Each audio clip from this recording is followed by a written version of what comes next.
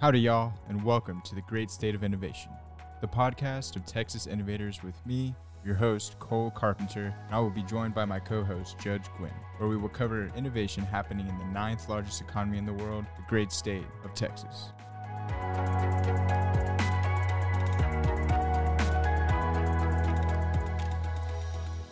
This episode is brought to you by Integrity HR Management, the premier professional employer organization of Texas. Integrity HR Management makes modern-day HR simple for your business. Let the professionals remove your headaches and help you get back to doing things that matter. Howdy, y'all, and welcome to another episode of the Great State of Innovation, the podcast of Texas innovators. It's me, Cole Carpenter, and as always, I'm joined by my co-host, Judge Gwynn. And today we have Jennifer Lehman with us to talk about her awesome organization, Mission Advancement. Thank you for joining us, Jennifer. How are you doing today?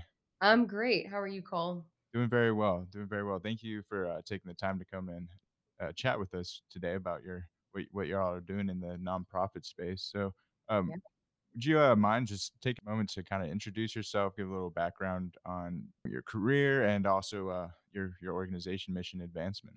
Sure. Absolutely. Well, thanks for having me and for the opportunity to talk more about mission advancement and what we do. Yeah, I'm a native Texan. I'm a North Dallas based gal today that fell into this crazy kind of fundraising nonprofit world 25 years ago, and kind of found a passion for working with organizational leaders and specifically in the area of fundraising. Kind of found my lane and have been in this consulting space now for over 20 years, and founded Mission Advancement 15 years ago with my husband Skylar, who I met in this space and has done work for quite a long time with organizations of all types.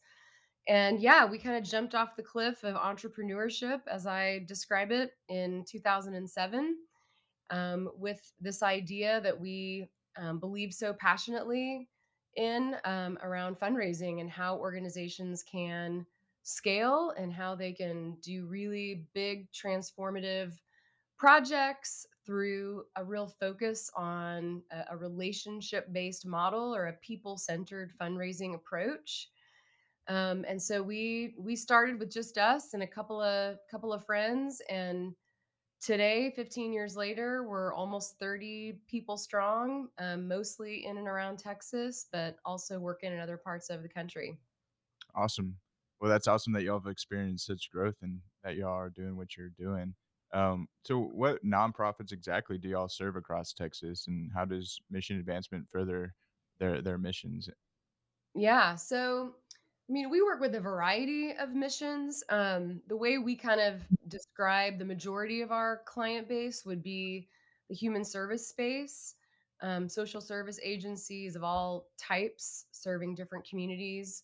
We work a lot in education as well, and that could be independent school, a college, that kind of market, and lots of variety kind of within those two spaces. But we have a resume of lots of organizations, including zoos and museums and things like that. But the majority of our work today is in those kind of categories of social service or human service, and education. So and the way we help them is really walking alongside their leaders, to develop fundraising strategies, growth plans, campaigns, different types that help them typically do one of two things. They're either doing something big and extraordinary, like building a new building or renovating a building, and it's a kind of a one time event in the life of the organization, and they have to figure out how to come up with some extraordinary amount of money for that project.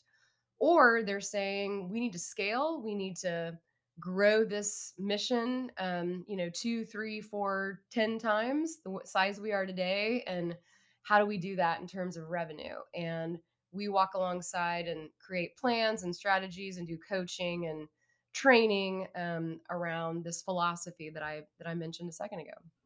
Man, that's awesome. And as you said, y'all serve a variety of nonprofits throughout the state. But looking kind of on the nonprofit side, Jennifer, why would a nonprofit be drawn to work with the mission advancement? And kind of what does that client life cycle look like on average? Yeah. Yeah, that's a great question because, a lot of times we'll come into an organization and if they have a hard time asking for help, why should we bring in an outsider? So I think like any kind of consulting space that sometimes letting somebody from the outside come in and look can bring an objectivity to something that may be so familiar to a leader or a board even and a different way of looking at things. So I think the objectivity and certainly is one piece of it. The other side, I think, is just we've seen so many projects and organizations take so many paths and have learned that we can help organizations kind of prevent those mistakes and save time and save money, quite frankly, by kind of breathing into the strategies and things that they may be putting together. So those are, a couple of reasons I think that it's valuable to have that outside voice. The life cycle, it kind of depends on the scope of the project. Those large capital and transformational projects, are easily anywhere from a 12 to 36-month kind of partnership where we come in from day one and kind of write the playbook and teach and train and then walk all the way through execution of working with donors and funding. um, could also be a 6-month life cycle with an organization that says we need a growth plan, we need a strategic sort of development plan, we call it, that says how do we grow from a million to 3 million or 5 million to 10 million operationally over the next few years, and we'll walk alongside it through a planning process. So could be anywhere from a brief kind of stint, 6 months or so, up to a multi-year engagement. That's awesome. So yeah, like more like a project initiative basis when they have a specific need that y'all can fill. Do you have any that, kind of keep you, for lack of a better word, on retainer, so to say? We do. Yeah, we have a handful of clients that we've been fortunate enough to become kind of a trusted advisor to on a regular basis. We've got one in particular that I think it's been 12 years that we've been in a retainer relationship and have walked through multiple iterations of growth and planning and projects. And we honestly become an extension of their team. So we do have a few organizations like that. I imagine, yeah, and you work with so many transformational nonprofits, which we'll dive into as this episode goes on. But I imagine it's pretty easy once you've been there for about 8 months. You can go, well, I kind of believe in this mission too. It's easier for y'all to kind of step up and, as you're saying, be that extension of the organization. Yeah. Um, and you've been here for a long time. I think you mentioned you've started mission advancement 15 years ago. So, kind of how has the nonprofit landscape changed since you started your career? Yeah, well, I started my career in the mid 90s. And at that time, there was, a very different landscape of how we did business for sure. I remember, talking to my employer about whether we should have cell phones or not, because that was, certainly a new idea back then. And we were all traveling. So, a lot has changed in how we do business and how we work. Um, certainly the online stuff has shifted how organizations work and function. Databases have become very sophisticated compared to the note cards that, quite frankly, we could raise money with, 25 years ago or more. So those things have certainly improved efficiency and process. I think it's also helped organizations tell their story better. If you don't have a decent website today telling your story, that can hurt you, Mhm. and how they can reach more people more quickly. So giving days and text to give and online stuff, certainly helps organizations reach more people more quickly.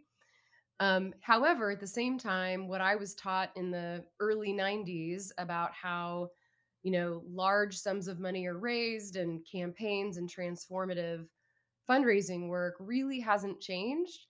And those kind of core foundations of compelling story and passionate volunteers and prospects who believe in your mission, that still is at the heart of what we do today. And despite the landscape of tools and resources we have, I think there's still a hunger and a need for people to connect very intentionally and very purposefully with those missions.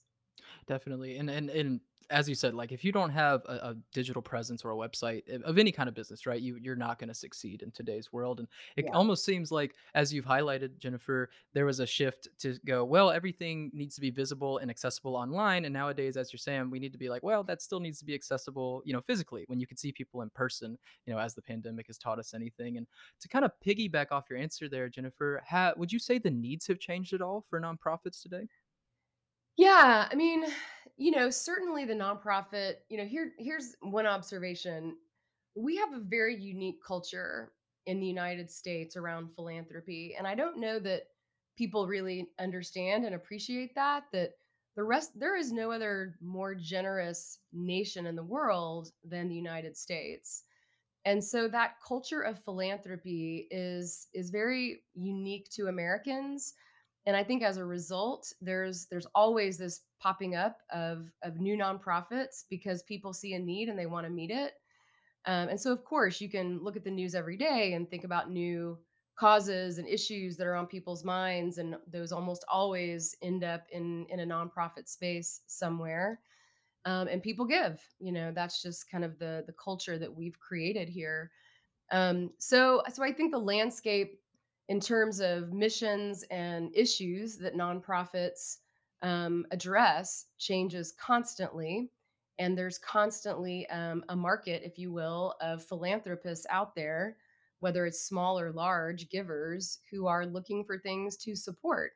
Like an example of something that has shifted. I worked with an organization years ago that was an AIDS organization, and they've actually rebranded and changed their mission because thankfully, the epidemic at that time has really changed. And with Wow. medication and treatment and whatever, there's the needs that existed in the 80s and 90s just doesn't exist in the same way. And so some missions have had to pivot and think differently about their who they serve and their populations. But yeah, there's a constant changing of issues and needs, and the American people have just always been there to meet it. Yeah, that's very, very interesting, the changes of needs over time. Speaking of another kind of big change we experienced, was the pandemic. Did you see a change in fundraising and the way people were reached, donors from, nonprofits, and I assume you had to pivot, and what did that pivot look like for you? Yeah. Yeah, I mean, COVID was obviously has been and is a huge obstacle for many nonprofits. However, there was, I think, an enormous silver lining, and the data, philanthropy data, very much supported what we expected to see, quite frankly. The last significant economic sort of crisis in 0809, we walked through that as an organization and understood some of the challenges people were facing in a very different way. But the reality is that philanthropy was alive and well, and still is. The 2021 data is coming out in this month in June. But the 2020 data, when it came out, I think there was a lot of speculation about what the numbers were going to be, and didn't surprise us at all that philanthropy was up. People were generous, and in most times of crisis, there are people who want to meet a need. And so, particularly in the human service space, I would say, there certainly are organizations like arts organizations that suffered more because they couldn't put on productions, they couldn't fulfill sort of their basic tenets of their mission. But organizations who are serving communities and particularly meeting basic needs and needs that people saw as absolutely critical during a difficult time did exceptionally well. And I expect 2021 will yield a similar result. The biggest shift, for our client base that we see most frequently, that I think was a great learning, was that you don't have to have a gala and a golf tournament to raise money. Um, that was the biggest shift for kind of that mid-sized nonprofit group that depended on those large events. And what we know is that donors give to missions they care about, and they might go to the gala or the golf tournament as a way to support, but that's really not at the heart of their motivation. And so what we saw is organizations that reached out to donors, that had phone calls and Zooms and all the things we could do, typically did really well. And it uncovered for them that these relationships really were the key. Yeah, that's amazing. Yeah, that's awesome that that you've seen in, since 2008 and with the COVID pandemic that, people were still willing to give and still, fulfill those needs. And, as we are, kind of maybe facing the walls of another recession, and do y'all foresee some more issues with that, or is this kind of like a new? Do you see this as a new time for fundraising with this impending recession? Yeah, it's funny you say that because I was just thinking about that this morning in preparation for another conversation. And I think this is going to be the new topic on everybody's minds. And, so what I go back to is, what does history tell us? What does data tell us? And again, data tells us that even in difficult times, people are generous. How are they generous? How do you connect with them? I think that is what nonprofits need to be thinking about, because it's going to be this kind of one to one conversation, relationship building that's going to yield the best results from people who have the heart, who have the pocketbook, and have the connection. So again, galas and events and things like that are great ways to meet people and make friends, but it's not the motivation for significant giving.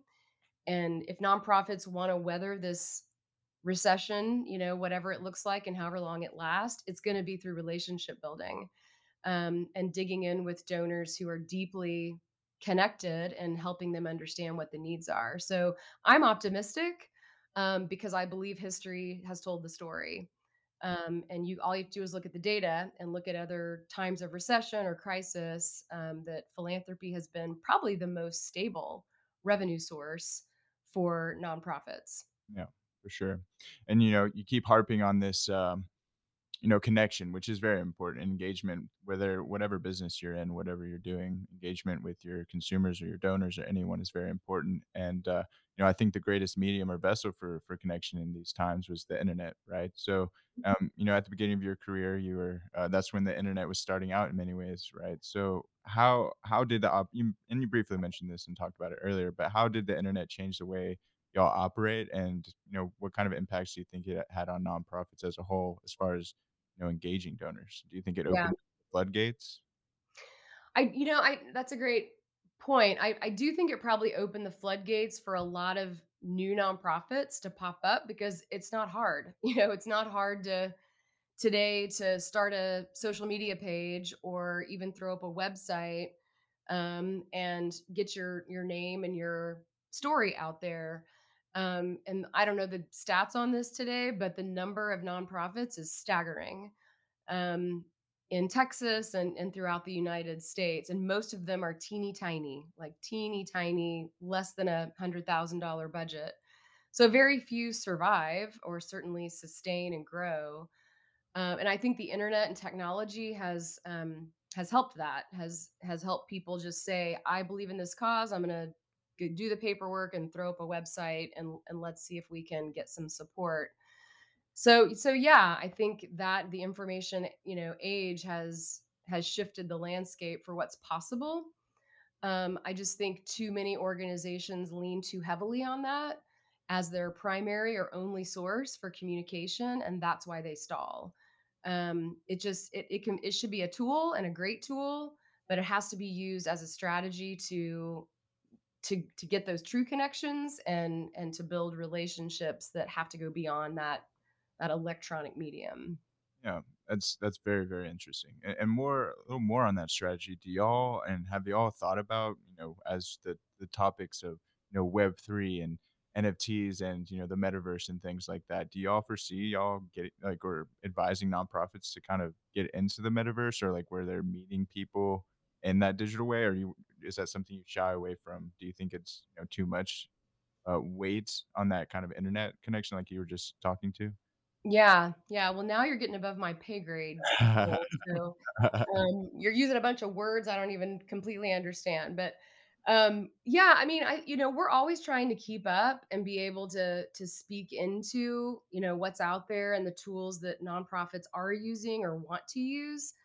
But I think what we always want to teach is that again, those tools and resources should be support systems for a multi-pronged strategy. And if that allows people to bring in more people and grow your pipeline essentially, then absolutely, like, let's double down. I mean, like, direct mail is a dinosaur, right? I mean, and there are still people out there doing a lot of direct mail, which is fine. There is still a population that responds to that. But I do think probably in my lifetime that we're going to see the direct mail businesses, they have to shift.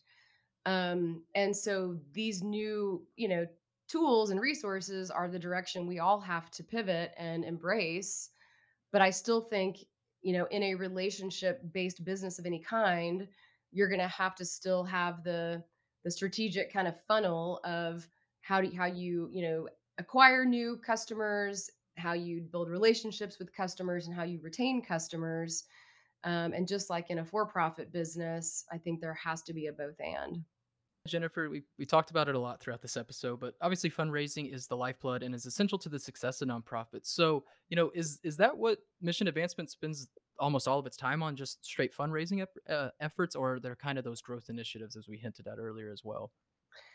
Yeah, so I mean, everything we do is tailored to how an organization can grow. Um, so sometimes that's a direct project, a fundraising campaign of some kind. Sometimes it's a planning process. It's really the like I mentioned, the strategic development plan. So it's not the strategic plan for how you're going to grow your mission. It's your strategic plan for how you're going to grow your funding.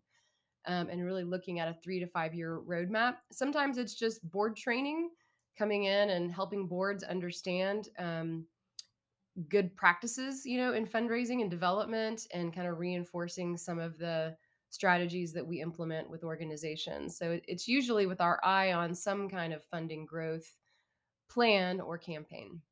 Oh, that's very interesting. And as kind of to pivot into the next question, I like how you laid out kind of that Americans, we do have this kind of culture of philanthropy, and it does seem normal to us, right? We go up, give to others as you would want to get, receive, right? And I don't think a lot of people realize that, Jennifer. Kind of how individual philanthropy really is. Can you break down philanthropy in the U.S., kind of how it is right now, and some of the stats behind it?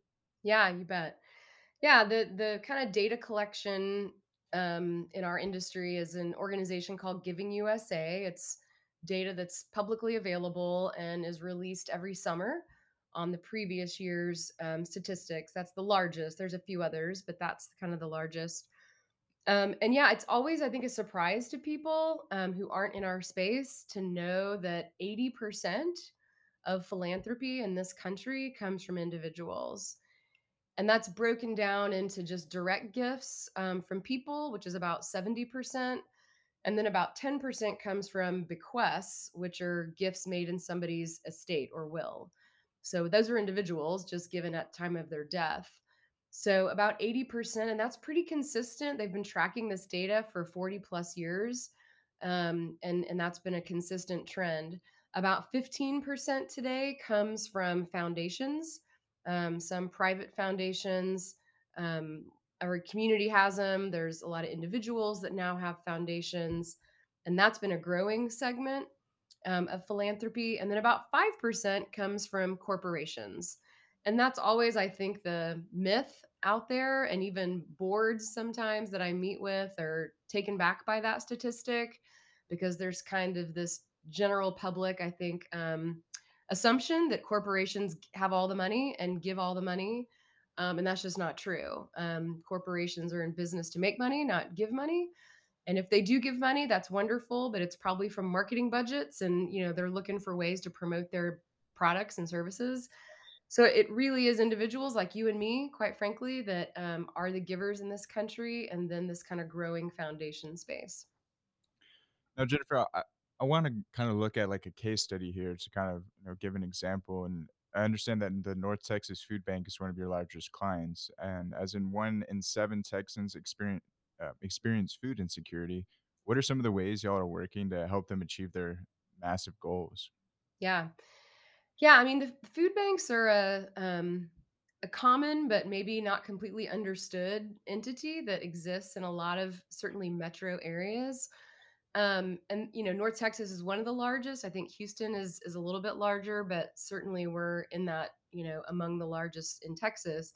And they serve a 13 county region for North Texas, which has a lot of rural areas. Dallas and Fort Worth are certainly the biggest centers, but they serve a very wide geographic area and literally hundreds of food pantries. So that's really, food banks are really resource centers for the human service nonprofit space.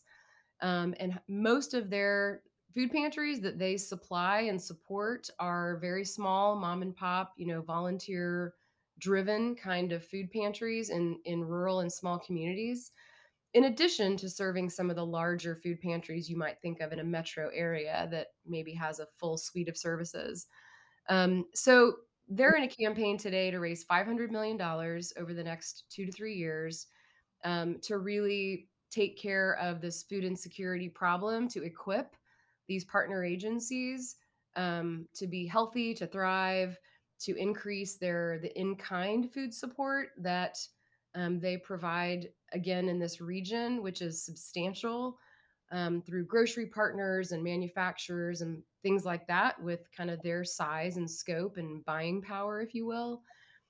So it's a what we call a comprehensive campaign that's multi-pronged, but it's to grow their operational funding model to support more food pantries, to bring more in-kind partners into the program, and also to grow some endowment funding for long-term sustainability. Wow, that's amazing. Thank you for that insight and kind of breaking down what that looks like for them because and a lot of people really wouldn't even think about how such an essential nonprofit works or is able to reach people and what they need an organization. So that's very interesting. Mhm. um, but in other news, y'all just acquired Mission Allies, a comprehensive grant writing service. So how does this acquisition further your reach and mission? Yeah.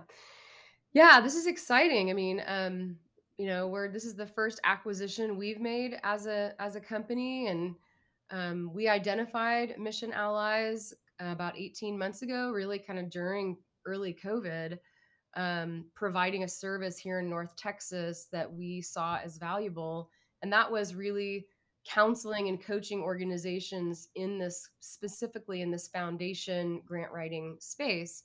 So I mentioned the stats earlier about individuals versus foundations versus corporate. And our work really focuses on individual donors, with some dabbling kind of in the foundation and corporate space as well. But really, how organizations can go deeper with individuals.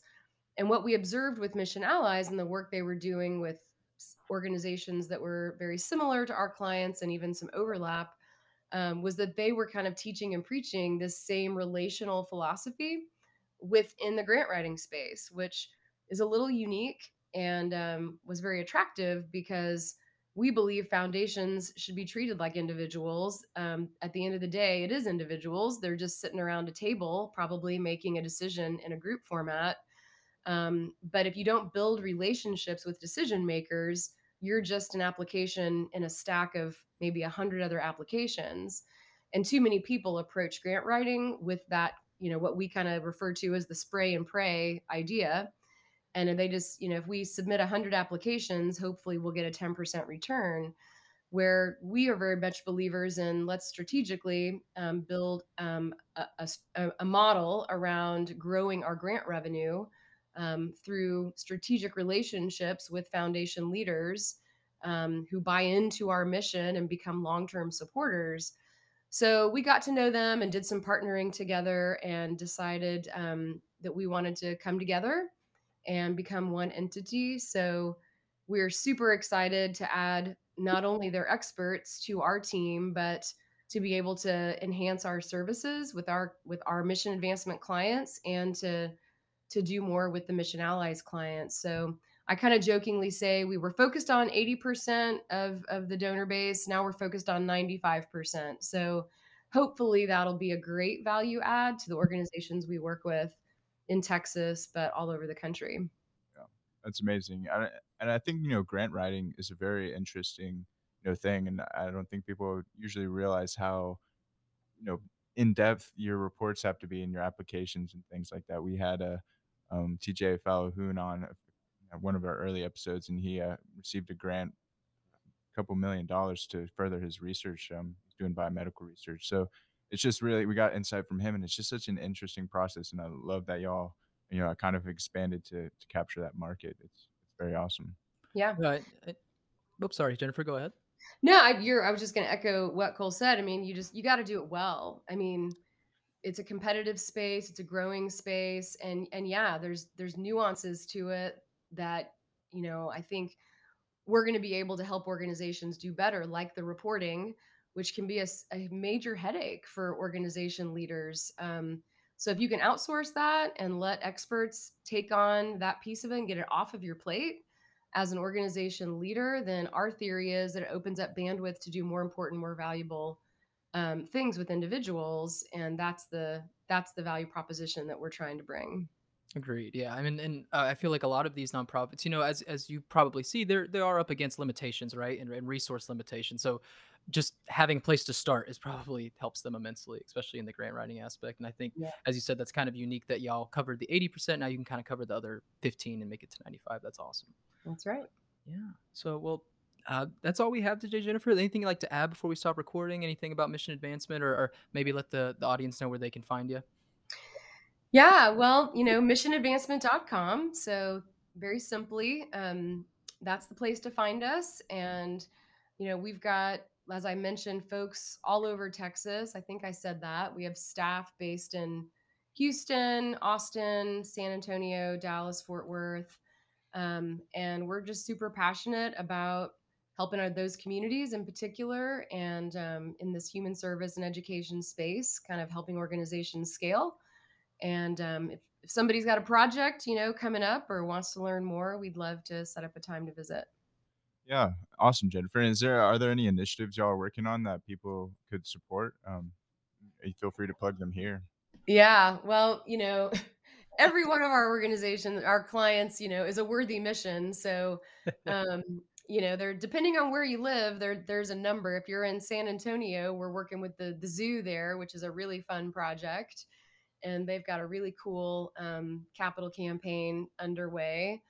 In the Dallas area, we're doing some work with Dallas Baptist University for a new college of business, which is a really exciting initiative. And you mentioned the food bank. Mobile Loaves and Fishes in Austin is a former client, but a multi-time client, and they do amazing work in the homeless space in Austin.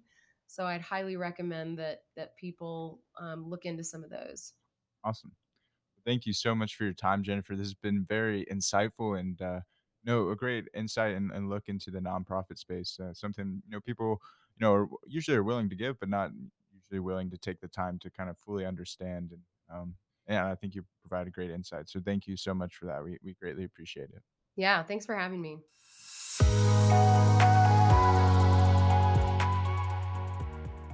Download the Texas Innovators app on the App Store and Google Play.